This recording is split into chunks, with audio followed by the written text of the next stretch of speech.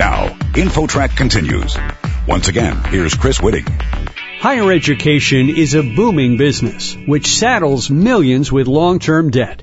But is it worth the cost, with many grads struggling to find good jobs? InfoTrack's Roy Mackey talks with an expert who says college may be a waste of time and money. Roy? Thank you, Chris. Bryan Caplan is a professor of economics at George Mason University, and he's now the author of a book with the provocative title, The Case Against Education: Why the Education System is a Waste of Time and Money. Nearly every high school student is drilled from day one that they must have a college education to succeed in life, no matter how deeply in debt it may put them. Why do you think education is so overrated?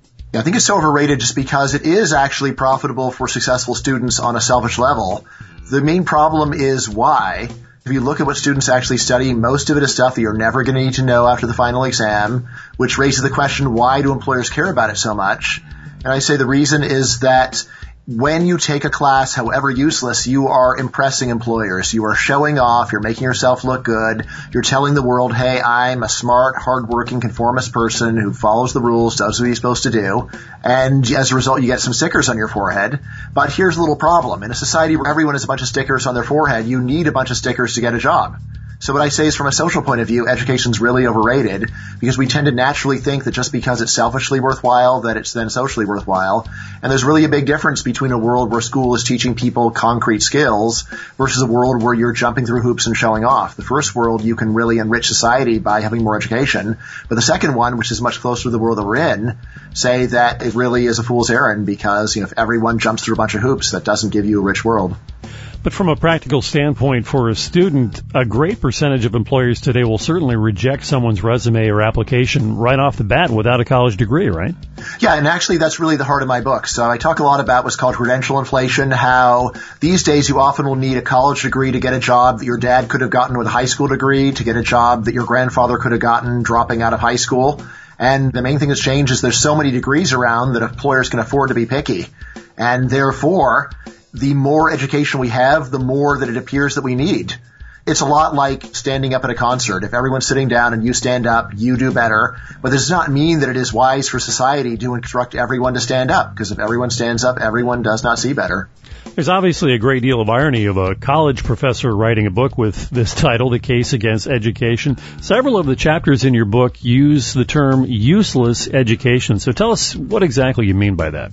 Yeah, so in terms of the irony, I see myself as a whistleblower. I've been in school continuously for 40 years, and really if I weren't a professor of some kind, would anyone take this seriously? I think I really needed all this time to actually see what's going on in the belly of the beast and actually be able to talk with authority about it, or at least seem like I got some credibility. Now, in terms of what useless education is, basically for that I mean education where you are not going to use it on the job in all likelihood. Of course, there's no kind of schooling so irrelevant that someone doesn't have the job of using it. So at a minimum, like you study archaeology, you could become a teacher of archaeology. But there's an enormous amount of stuff that we're required to learn in school where the odds that you would ever use it in the real world after the final exam are just tremendously low. Of course, there is some very useful stuff. So literacy and numeracy, very useful. Lots of jobs require it. Almost all modern jobs require it. But then if you just make a list of all the other stuff you have to do, history, social studies, foreign language, higher mathematics, just go down the list of the non-literacy, non-numeracy coursework and say, when are most students ever going to use this stuff? Unless I be thought a Philistine, I do mention, well, some people enjoy this other kinds of education and great for them.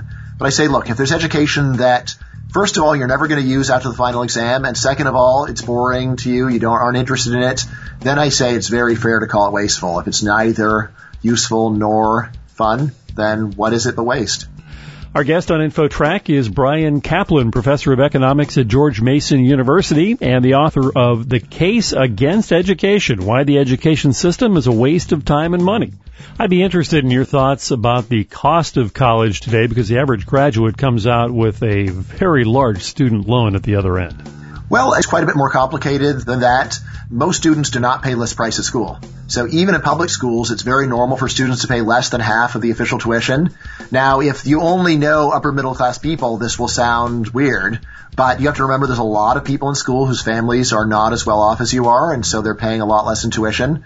So high tuition is one of the most overrated problems in the current system. And I think it would really be better if tuition were much higher, if the taxpayer subsidies were not there and people had to actually foot their own bill, and if the student loans were not subsidized, so you had to pay market interest rate, which again horrifies people because then they start saying, well, then people wouldn't be able to afford it. And I say, exactly. That would be better. It'd be better if fewer people could afford it, because if fewer can afford it, then employers can't afford to be so snobby anymore. Again, in 1940, if you say I'm only going to consider college graduates to work at my restaurant, there'd be no applicants.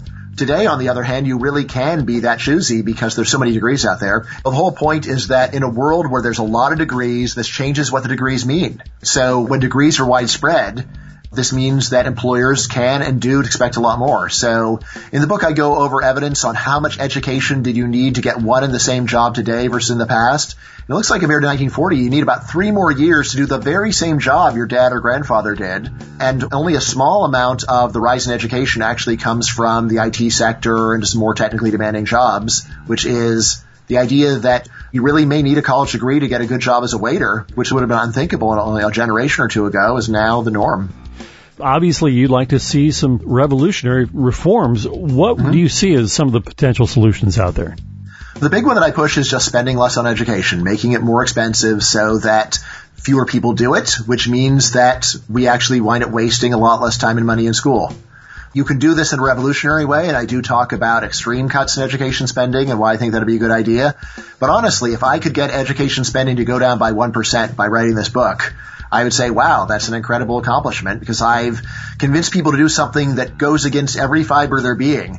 You just think about how rarely a politician gets in public and says, you know what the problem with education is? We're spending way too much on it. There should be less education and it should cost more for the students. No one who wants to get elected would ever say something like that. And that's my view. That is what I think would be a genuine improvement. The main problem is there's just way too much education going on. We pushed it way past the point of social value into this destructive rat race where you need to have a master's degree in janitorial studies to get a job as a janitor. That's a joke, but borrowed from another professor that I know.